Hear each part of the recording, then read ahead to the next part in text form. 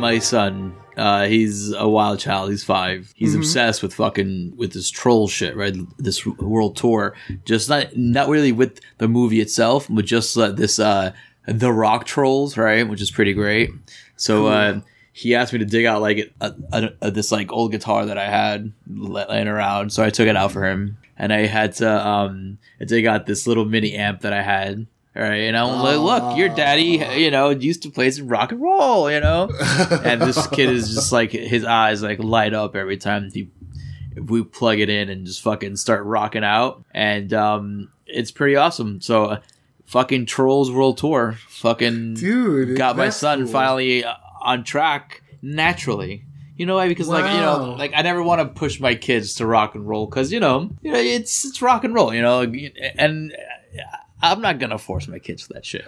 I'm not like what if they don't want to like I'm not gonna force anyone to listen to fucking rock if they don't want it. It's like I'm not gonna force them to sports or anything like that if they don't want to. Okay, right. So it's pretty cool that this Trolls 2 movie got him on the track naturally on the rock and roll path. So now it's fast. It has to be fast. It has to be loud. Right, the kid's fucking like he's on fire, and I want to thank Trolls World Tour for that. That's legit, dude. That's good. Yeah, I know, right? So that's I guess thanks quarantine for that.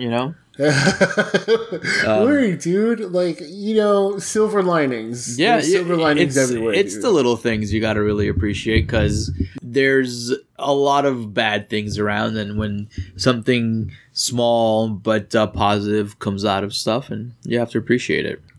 But what is coming out of this whole thing as well. Now that we're talking about Trolls, there was a statement by Rob Shell was his name, the head of Universal. He stated that Trolls did so well for them that they're thinking of doing maybe a dual format kind of release, where they throw certain films in theaters and others straight to streaming, or do just a little bit of time in theaters and then go straight to streaming. So they want to break the window that it lasts in theaters. And the CEO of AMC he was like, nah, fuck that. Like, that's not cool.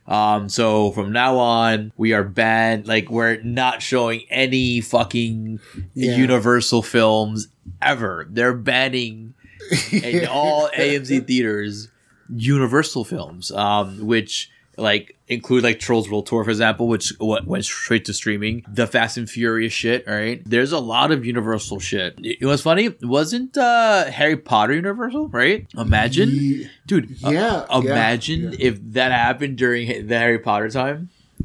Like that'd be nuts, man. That's wild, dude. That's wild to think about that. That AMC theaters. Like, what are they gonna show? Like, that's the thing too. Like, they're talking about opening up theaters everywhere. First of all, it's too early for any of that stuff. I agree. Unfortunately, I agree. Like, there are more important things to open up first too. Like, on top of everything else. So it's like, first of all, it's too early for that. Second of all, there would be other things opening up before like movie theaters. And third of all, it's like when movie theaters open, what are they going to show? There's nothing. No, dude, like, no movies are out. And you know what's included on that, dude? You know what's included on that? Halloween Kills. Oh yeah, like it's AMC theaters would cut out so much of their library for what? Dude, The Invisible Man is Universal too. Yeah, it's like just because they'll release it on digital the same day. That's so wild, dude. Like it's AMC's gonna lose all that money just because it's also going on digital. Invisible Man, The Hunt, Trolls World Tour, Candyman, F9, The Fast Saga, the Fast and Furious shit. What else? Halloween Kills, The Croods 2, The Boss Baby 2, Jurassic World, Dominion, Minions: The Rise of Gru, Halloween Ends, Sing 2. Yeah. See, there's so many. It's a lot, and it sucks because the AMC is the theater that I go to. Right around my house, and that's just my shit because the AMC A-list pass and all that stuff. So I watch a lot of movies, obviously, and that's a lot of movies I just shot it out there, and I'm gonna have to drive further to watch these fucking movies now. That's what I'm saying. AMC's that's wild, man. They're gonna lose so much money just because Universal's like, oh well, we make a lot of money on digital too. Like, yeah, come on. Because it's not like Universal was saying, "Oh, we're not gonna give it to the theaters." The theater guy, I was reading more into it. The theater guy felt that the money, the way the money is split, it wasn't gonna be fair in terms of the theater owners. They felt that the movie side was definitely gonna get a lot more. Because either the runs were going to be super short or they weren't going to have a theatrical run at all. So they felt that it was unfair of them to do that because they could have tried to come up with a plan to kind of make it a little bit more fair in terms of finances. So there's a lot of money stuff involved, obviously. But it's a crazy choice by AMC just to be like, yo, I'm gonna ban all Universal movies because at this time now, when theaters open up, people are gonna go now. They're gonna realize, oh shit, remember the theaters? We used to go to the theaters. Whatever it is, they do open up again. Business will start again. Especially, honestly, theaters. People are gonna realize how much they miss going to theaters, and people are gonna realize that they have theaters around them. It's like, oh shit, that's right. Let's go watch a movie. But whenever that happens, who knows when that will be. But it's weird, dude. It's very weird. And then on top of that, also the news came out that the Academy was gonna start allowing streaming movies to be in categories of Best Picture and shit like that. Which is very interesting. I mean, they already kind of do. They already kind of do with the Netflix stuff, like Roma and American Story. The thing with that, right, is that the way that happened is Netflix actually bought a movie theater. I found out that they bought the Paris Theater, which is funny. I was an assistant manager at the Paris Theater fucking years ago. It's just one screen art house bougie cinema in on fucking the middle of Midtown, right across the street from the Plaza Hotel and Central Park. So right? It's catered to a certain audience. So they bought that, which is surprising. And they were able to show, I guess, some of their releases. I think they did do a very small theatrical run of what was it? That Scorsese one. Oh, Irishman? Yeah, so the Academy allows it because they have a theater and it actually played. So that's how that happened. Right. But now the streaming is wide open. Right. I mean, it's fine. If it means I got to go to Amazon Prime to watch a movie that's now nominated. Or it's I gotta go to Hulu. Or it's stuff like that where I already have the stuff anyway. So it's if they're gonna do streaming stuff, it's gonna get pushed to the top of every streaming service, Yeah, listen, again, I honestly have no problem paying $20 to watch a movie with the family here in the comfort of my own home. That's the best. Right. So I'm down for any of that stuff. I am hoping now that since the Academy is allowing streaming movies to be nominated, I'm hoping now we get more of an influx of actual quality, top-notch films, not just some indie projects or some other kind of a mid-card kind of shit. You know what I mean? Yeah. Yeah, I want to see headliners, dude. I want to see main events. I want to see good movies that I would pay for. Fucking show these studios are gonna have to budge one day and kind of start, like just smelling the flowers and seeing the big picture. Like shit's different. They should see how Universal did it, especially the fact that they made a shitload of money off of fucking Trolls. It's wild, right?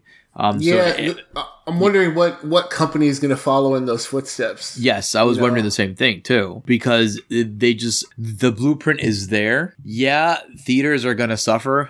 It sucks a lot. I'm a big theater guy, but also I'm a big convenience guy and and being comfortable at home guy and not going anywhere and having the bathroom right there where I can pause the movie if I got to go, use the facilities or something, and I don't miss a fucking moment. Especially now, and potentially for the future.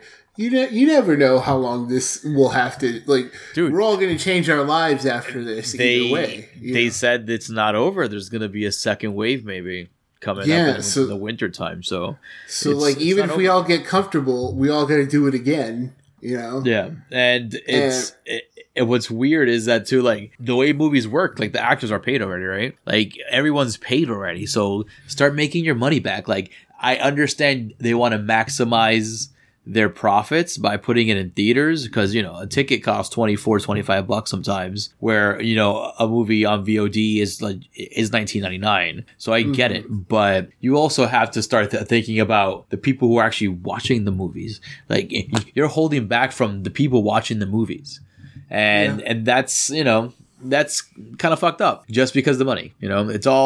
It's in this day and age, it just seems to be all about that, that green, unfortunately. Yeah. So, but they are gonna hold back, I guess, just like sports are doing right now. They're trying to hold back as much as possible to see when things kind of let up. But honestly, just like we said, I don't think it's gonna let up anytime soon. And these guys should start honestly pushing that shit to the streaming services. It just makes sense, dude. It makes sense. Disney has to kind of, I think, take the first step because they have a bunch of movies. Like, for example, Mulan can be the first one because Mulan was going to come out at right smack dab when shit went down. It was like a March 20 something release, right? I think people would be down to watch Mulan, right? Yeah, they moved Artemis Fowl. Yeah, yes. They put that directly on Disney Plus, and there's another one also going straight to a streaming service as well. Scooby Doo. Oh, right, Scooby Doo. Yeah. Scoob is going straight to streaming in May. That's cool that the family movies are doing it. That's fine, but we want to see some adult stuff.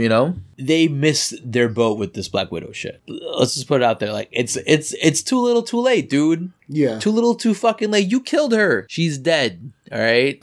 Yeah. People watched Endgame. All right, so she's dead. Having a Black Widow movie now is kind of a big slap in the face because you waited to kill her in order to get a fucking movie. That should be either put straight on like a Disney Plus with a rental fee on it or something, or just put it right on VOD. Let's see what happens. Yeah. That's frustrating shit, man, because there's a lot of movies. Before we get into this, welcome, folks, to episode 32, I believe, right? 30? Yes. Yeah. 32, yes, 32. Of The Morgue, the official Corpse Feed podcast. And with me, talking this evening, as always, is Mr. Nick Valdez of comicbook.com. Howdy, Tex. What is up, my man? How you doing, Arturo? I'm fine. We're talking over here about the whole movies going to streaming and all that stuff. And we were just talking how we feel that they should start moving some movies into streaming. And I understand the big blockbusters want to make the bulk of their money back, if not just break even and then make some more money. But for instance, I think a movie like Candyman, for example. Mm-hmm. Why not release that on video on demand? The budget probably was not that high up where I think you can make your money back easily. It's a movie where people are definitely going to watch it, right? It's a remake of an old school kind of horror movie where people know the name. It's a name thing. And then Peele is behind it on top of that. And if you put it out on VOD, I guarantee you will break even and make a profit. The horror movies, in my opinion, are the smaller budgeted films in comparison to like the Marvel stuff and, you know, the James Bond and all that shit. That stuff, I feel those studios should take a risk and just, hey, fuck it, let's put it down. Spiral, for example, right? Like how much money was that really gonna make in the box office? You know, that's true. Yeah. Let's see what happens on VOD. I would really like to watch Spiral. Dude, I'm dying to watch Spiral. Like, I'm excited about that one because I feel there's a fresh take behind it because of Chris Rock. But now that everything's delayed and pushed back, and we're going to get an influx of movies, like a big cluster of movies, which yeah, it's cool. But, you know, on top of that, it's going to make everything a little bit too dense. You know what I mean? We're going to have too much content, and it sucks. Because in 2021, there were movies already scheduled that were going to come out, like Batman, for example, right? Batman now is delayed and pushed back even further, probably. It's, I feel that the horror movies, the genre movies should be the ones kind of taking the risk. Hey, let's see if we can kind of entertain these folks at home right now. Let's put these movies out. Let's make some money on top of that and let's entertain. I think it's a missed opportunity. These people should like put it out there. I want to know how much money Invisible Man made and The Hunt, right? Being that they were already released in theaters, especially Invisible Man, I want to see how much more they made, because I think they probably did decent. Because think about it, there's fucking nothing else, dude. You're competing with nothing. So why are you not taking the advantage and be like, hey, no one else is fucking putting anything out there for these people.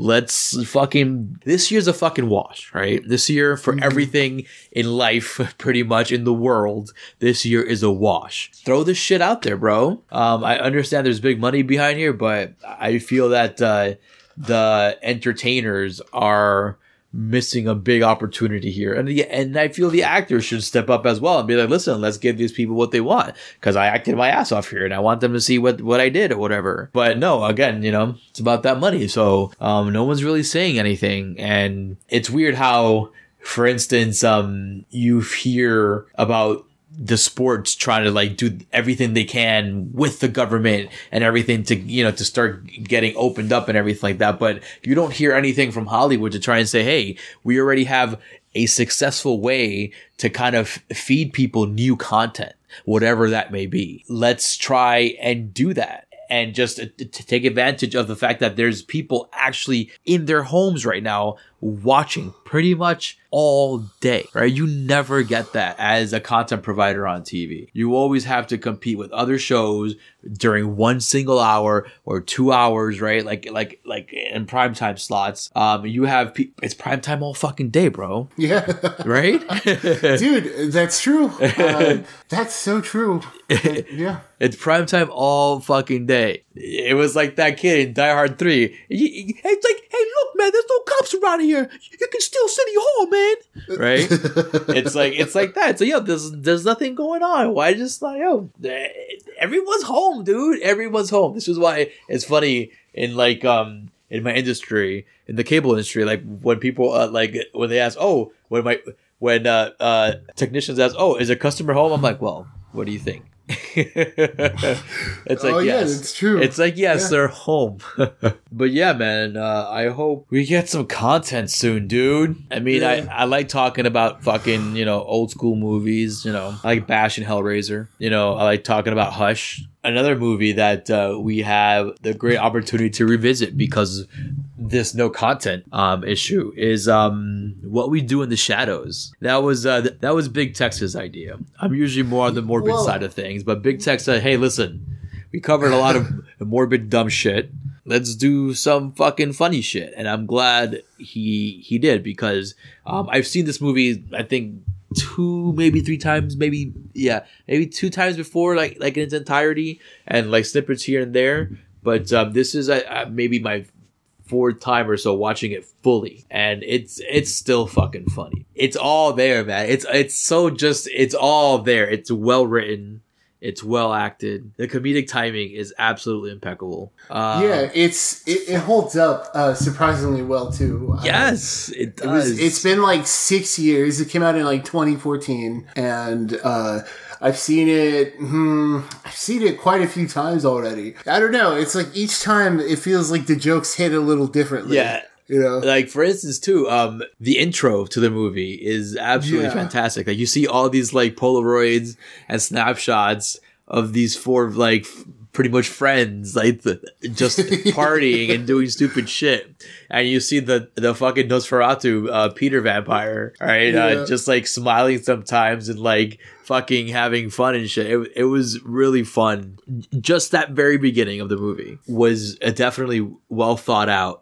And it puts you right in a mood to just like, oh, this shit is going to be fucking fun. Because it's random vampire silliness that you really haven't gotten in the genre now that I'm thinking about it, man. Like in terms of vampire, yeah, we've gotten like a Tucker and Dale versus Evil and stuff like that, and funnier gore stuff.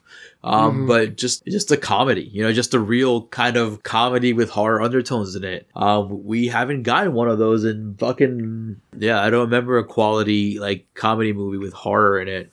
Because a Tucker and Dale is a horror movie with comedy elements, but this is a comedy movie with horror elements in it. And it's Jermaine Clement is a fucking genius. Anything he does is fucking great. I love that dude. As well as Taika Waititi, and just the way each character is developed and written is absolutely fucking great. The awkwardness of the shots sometimes, right? Of Taika Waititi's character, like his awkward smile sometimes. And the fact that he's a dandy. I was like, oh yeah, that's why he's fancy. He's a dandy. Like it's the small things again that you just kind of find. I also really thought that the movie was well thought out in terms of how it was produced and filmed. I like how they shot it, where they did that, that documentary style really well. And especially like in lighting, in terms of lighting, I think they also did a really good job where in certain scenes, it's just dark, but you have, a well lit kind of, circle of a light from a camera. Just lighting enough that you see all the kookiness and craziness going on the screen. Because there's plenty of that for sure, man. Which one's your favorite vampire? So there's 4 vampires who live in a house, right? They're all roommates or flatmates, whatever way you want to call it, in New Zealand, right? So there's a vampire pretty much from every kind of a generation. You have Peter, right, which is like the 8,000-year-old, ugly fanged vampire, right? And then you have the Vlad the Impaler, or the Vlad the Poker, Vlad right? the Poker, yeah. Vlad the Poker, right? And then you had the Dandy dude, right, from like Victorian times, and then Vlad the Poker was from the medieval time, and then you had this other dude. It was fucking hilarious, Paschetti, right? I tell him, dude, to eat some Paschetti. Do you like your Paschetti? Yeah, Deacon, dude. Deacon's great. He's hilarious, dude. That dude is fucking funny. I tell the humans, eat the Paschetti. Eat the Oh man, and then another part that I just absolutely loved was that little fashion show, because they can't see themselves in the mirror. They always have to kind of just do a fashion show for one another to decide what they have to wear. It's absolutely fucking great. The whole point was to kind of blend in and like look good. He was like, because obviously you become a vampire, you become sexy, right? So, so you gotta look the part, and they were trying to blend in. And after all this whole fucking like fashion show, they still couldn't blend in.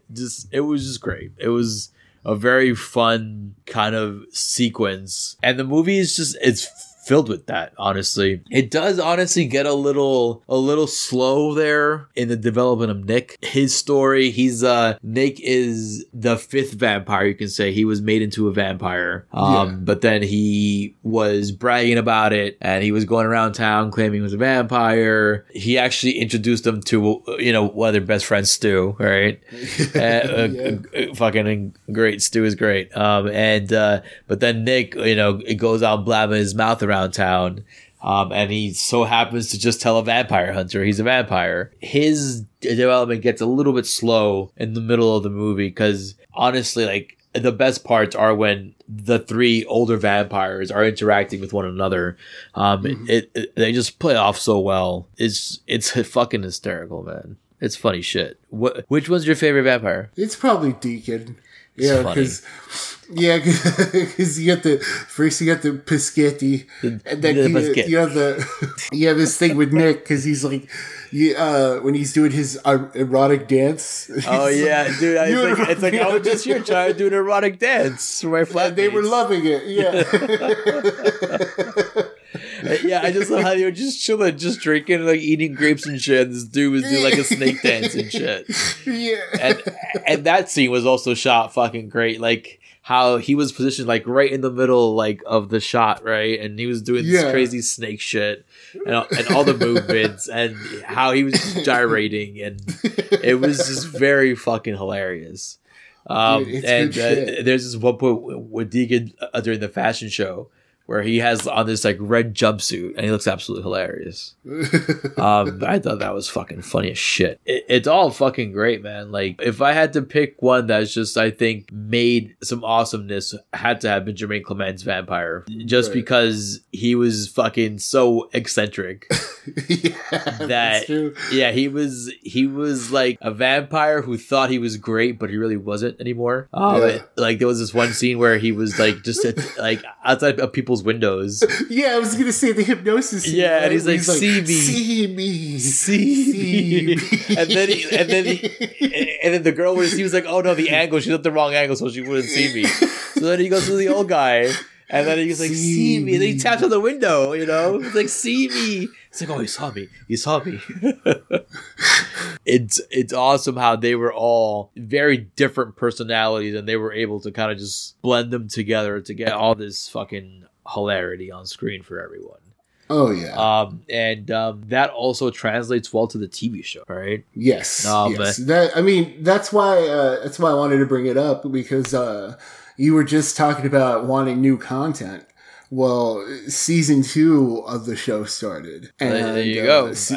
Season 2 is about like 4 episodes in at this point. I think by the time this recording happens, there'll be a 4th episode. I hope so, because my DVR only has 2 so far. Hopefully that didn't Yeah, like 3. But point is, like, at least we're getting some new content. Yeah. Like in terms of horror. That's true. And season 2 is pretty good. What'd you think of season 1? I thoroughly enjoyed season 1. I loved it. Right? I really loved it. I didn't know what to expect, honestly, because I didn't know if they were gonna still follow the story of the 4 vampires from New Zealand. But they actually followed, 5 vampires, right? Right? Let's see. No, 4. No, it's 5 because of the old guy now. Oh no, the old guy's dead. So it's 4. Yeah, so it's 4 because it's Colin Robinson. Yeah. Yeah. That's the fucking the gardener, right? Who's always pruning the hedges to look like fucking vaginas, right? No. Colin Robinson is the spiritual vampire. I think that's what he was. The energy vampire. Oh, dude. Oh, that's the name of the. That's the name of the character, right? Yeah, Colin Robinson. Yeah. Oh, I thought that was the actor. My bad. No. No, that's but honestly, the joke, they always call him Colin Robinson. That psychic vampire is probably the funniest addition to the whole story. Because you didn't know that they would kind of throw that little twist in there, right? The show is set in the same world. It's been confirmed, by season 1. And it's the same documentary, but it follows three vampires in Staten Island. In Staten Island, yeah, exactly. It's so good. First of all, the shift to Staten Island is such a fun idea. Yeah. And then the whole point is like they're trying to like pretty much conquer and rule Staten Island. Yeah, bit by bit, But they all just kind of got bored of it. It's a good little premise. But yeah, it's so there's Nandor. There's like so Nandor the Relentless, because he doesn't relent, right? Yeah. He's like an ancient warrior type, so he's a Vlad like the Impaler kind of dude as well. Yeah. But he's also kind of the dandy dude. Yes, which will they kind of give him those little quirky which things I honestly too. thought was fucking genius, because those were two personalities that were awesome in the movie, and kind of you wanted that Taika, that Jermaine Clement kind of character in there, and I'm glad they put it right in Nandor, both of them. And the guy, fucking, he's great. All the actors are fucking great.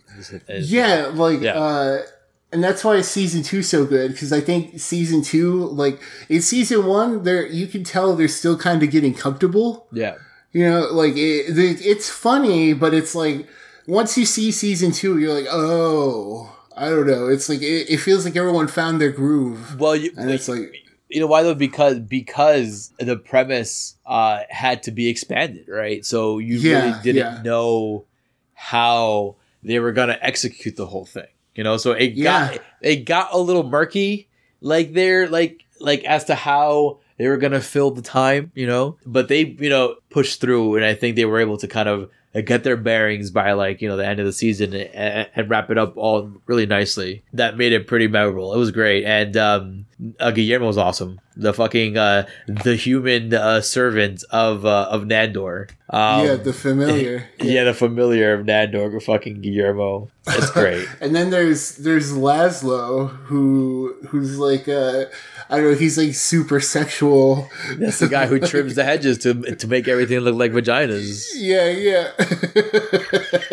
Which is great, because he also has that kind of Vlad kind of thing going on, from Jermaine Clement's character as well. Laszlo's wife, Nadja, right? So they're great together. She's great. I didn't know how that was going to play off at first, because like in the beginning it was a little kind of like stale with her, a little boring, right? Yeah. But she kind of definitely stole a lot of like the middle of the series, because her little thing with Gregor or she kept calling him Jesk or Jeb or whatever. Jeff or some shit like that. Yeah, that was great. So like her little like journey in the middle, especially with the other making that girl the vampire too, remember? Yeah, so like she filled a lot of like the middle there of the series. They give her a lot to do. Yeah, they did. And then you obviously have like your werewolves there too, which I thought was, I think, just kind of thrown in. They felt a little kind of useless, honestly. Yeah. They really, I think, just threw them in there just to throw them in there. Back to the movie real quick. I totally forgot to mention, I really, really enjoyed the transformation scenes, man. When Nick was transformed into a vampire, and you saw the stages slowly, right? Like you saw his transition into vampire. I thought that was superbly well done for a comedic writer. Yeah, and it's really good makeup work. Yes, too. Agreed. Like it's a really good scene where really good comedy, like dark comedy. Where he's like, and then it's the bleeding from my eyes, and that's such a cool like little makeup thing. Dude, yes, it's a horror image, but it's also like the way he said, the way he's approaching it. Yeah, exactly. It's again, it's a comedy with horror elements, right? Mm-hmm. And it's very well done. And I think that vampire transformation they did was, I think, one of the best that I have seen in horror. Period. Honestly, just the way. It showed the slow transformation into it, and like the stages of the transformation, I thought was very well done. I also liked how they did the werewolves too. I like the practical effects that they used. You can tell it was practical. It had that kind of that old schoolness to it. Edge. Yes, it did. Yeah. It definitely did. But it worked in the scenes because there was a lot of fast paced camera action, like in those scenes. When they tossed poor Stu around, that whole sequence was wild, because that whole thing could have been fucking avoided if they would just kept fucking walking, because the werewolves were trying to tie themselves up to the trees because it was a full moon, so they didn't want to fucking go on a killing spree. And these fucking guys are fresh out of this fucking masquerade party, right, where they almost got killed for bringing Stu to the party, and these guys are just fucking not in a mood to take the werewolf shit. And I guess it's a vampire bloodline thing where they have to kind of just stick it to the werewolf. It happens in Underworld all the time, right? They just pick on the werewolves and they're like, yo, like, the werewolves like, yo, just leave us the fuck alone. Just keep on fucking moving, right? This has nothing to do with you.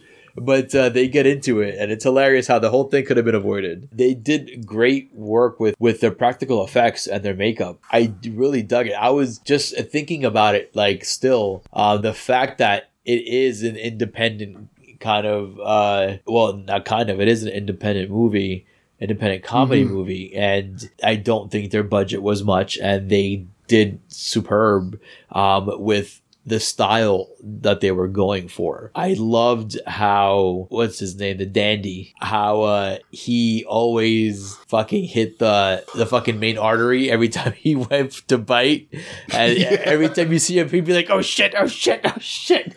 See, that was like, that's another little good use of gore for comedy. Absolutely. And he always puts down paper, like towels and newspapers, and he never, like, it never goes his way because he always hits the main fucking artery. It's a great movie, and like I said, the show, it's a great show too, man. It's it's a funny show, and it's a much needed show too, like especially the type of show that it is.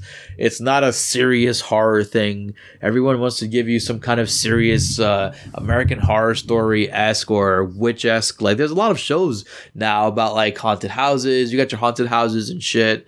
Your paranormal like investigative shit. You have your shows about witches. Everyone's doing shows about Salem now. This show is different.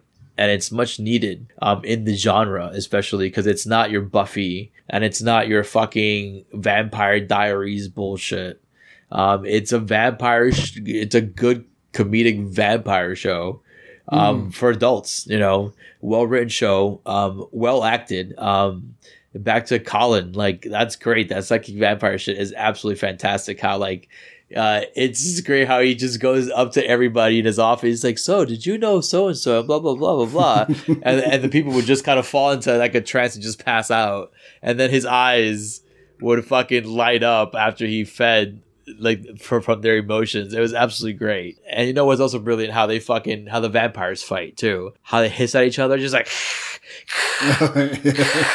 the whole fucking time, just hissing at each other. That's absolutely hilarious. And it's the small things like that. It's the small little comedic details like that actually keep this very like burned in your mind. Like it keeps the movie in your mind because of scenes like that, of how the vampires fight with each other, of how they just fed on people and the blood went everywhere. And just it's these little things that kind of keep this movie relevant and keep it, up to date. Like I said, like I've seen it several times since it's been released a little over 6 years ago, and it still holds up every time I watch it. It's funny, and the show has that same style. I'm glad they were able to translate that vibe, because it had a vibe. That movie had this fucking vibe to it that they were able to translate well over onto the TV, onto the small screen. I'm glad that they kept the same kind of score, same music. I'm glad they kept the same intro music. I was it's a good song. Yeah, it is. I didn't realize that they used it in the movie. I was like, oh shit, they actually used it in the movie. I thought that was really awesome. It's just a well thought out universe, and they add like little pieces here and there. The episodes, for instance, when they get to go out clubbing and shit, you see this little vampire world, and you see like all these like different little kinds of vampire sex and all that stuff, and it's really cool to see the expanded universe of the vampires. It was like in the movie how they were walking around that night and their club night, right? And they were just seeing every kind of vampire and showing it. That's also a good storytelling. It shows you that there's other different kinds of vampires, and that there's more out there, and that it's a known universe. It's a known thing. And like in the underground, these vampires kind of just know each other, which is dope. Like he goes to like the twins that that are vampire twins that go and hunt down perverts. In this club, there was this bar, right, that they would go to. It was like a vampire bar, right? It seemed absolutely pathetic, by the way. How they were it's like them dancing I swear, it was like 6 or 7 vampires in there. And that was their club because they couldn't get anywhere else because they had to be invited in. And usually when you go to a bar or a club or any of those kinds of situations or locations, once you show your ID, they tell you, yo, you're good to go, you know? But, you know, because you're a vampire, you have to be invited in. And that became a problem for them, which was hilarious. So they would go to different venues over and over again. And one thing that I thought was also well done in the show that was explored first, obviously in the movie, was the eating of like, you know, of human food. The dude got sick out of eating that French fry. And then how Doug Jones's like creepy, like vampire, like old guy shit got sick out of eating, what was it, pizza or something? I thought that was fucking fantastic. And then the show also showed them that, they fucking fed off some ravers and shit, and they were super high. Yeah. Oh yeah, what was it? The drug blood. Yeah, the drug blood. The drug blood. Yeah, it's just great. It's well written. It's well acted. Again, like I said, I highly recommend it. It's fun, man. It's funny. Yeah, it's. You know what? I think it's really smart in showing off vampire rules. Yeah, you know, I like agree. It's very like I don't know. It gets all the details down, but it's also like there's no like explaining. It's just kind of like you figure out how the vampires like. It's like you know, the whole fact that they can't be invited in. We see that, you know, when they get pushed. Exactly. It's like it's just is, you know, like this is it. This is the way it is, you know. It doesn't have to go into a long drawn out explanation as to why certain things. It's not that Dracula show that we spoke about, you know. Like, right, you know, right, it's the opposite where it's like, okay, like, you know, crosses like suck for example when that vampire hunter was killed, he had a cross on him. They all they all shrieked obviously because the cross, you know, and they just said it real quick and you understood, you know. So they kept it in your mind what the rules were. Daylight, crosses, silver with that pocket watch, remember that he wore it. Yeah. He wore it trying to show it off. It was burning his chest. So yeah, so you're absolutely right. They do a great job of showing what the rules are, and that the classic rules still kind of have to be abided by in this universe, and that's cool. It's well thought out. Like again, like I'm curious as to what kind of research Jermaine and Taika did to write that screenplay for What We Do in the Shadows. What did they read? What did they watch? Like why did they think it would be a good idea to do like roommates? You know, like it's curious because it's funny, man. It's a funny fucking movie. I was legit fucking just laughing out loud at certain points. That's how funny it was. I was like, oh wow, that's fucking hilarious. Yeah, dude, it's good. Yeah, it's good shit, man. It's good fucking shit. And I highly recommend it, and so does Tex. And again, you have nothing else to do. There's a new season out now. I think it's aired every Wednesday on FX. So if not, watch it on Hulu or find some other means to watch it, you know. We won't tell nobody, I promise. But yeah, it's a good show, man. What We Do in the Shadows. I'm glad they came back for season 2. I'm glad there was a good reception for the show. I'm glad the show was good because, again, I didn't know what to expect. I didn't know how it was going to translate without, you know, Jermaine and Taika being there, and Deacon. I didn't know how not having them there all the time would it be funny? Would it be the same? You know, I had to get a little bit accustomed to the new characters because in my head, What We Do in the Shadows, I think of Jermaine and Taika, and especially the way Nandor looks. I thought he was like a Jermaine and Jace, where he was supposed to be the Vlad character of Jermaine. I was like, wait a minute, why does it look so much kind of not so much, but he had the hair, he had the facial hair as well. And so I had to get accustomed to the fact that no, these are totally different. They're in totally different places. They're in fucking Staten Island. You know, they're not in New Zealand anymore. But yeah, it's cool in the movie how in that masquerade ball, they get together with the zombies and the witches and the vampires, like that little like monster group. I thought that was hilarious how that was all handled. And then the minute they smelled human blood, everybody just got fucking savage. It was dope. It was a breath of fresh air. I needed some laughs. While I got some laughs while also seeing some a disembowelment by some werewolves, right? I got to see a lot of blood. I got to see a lot of people get bitten. It was a grand old time, man. Stay safe out there. Thank you for joining us. Thank you for having this quick little chit chat about what we do in the shadows, mate. All right, folks, and that's it, man. Thanks for joining us in this little chit chat about what we do in the shadows. And I hope you guys go out there and actually watch what we do in the shadows. You can find it on streaming on some sources. I think you have to pay for it though, unfortunately. But the show is on Hulu. If you have Hulu, give it a try. If you don't, see if you have FX, you have DVR it, on demand it. It's a fun way to kind of pass the time, and we highly recommend it.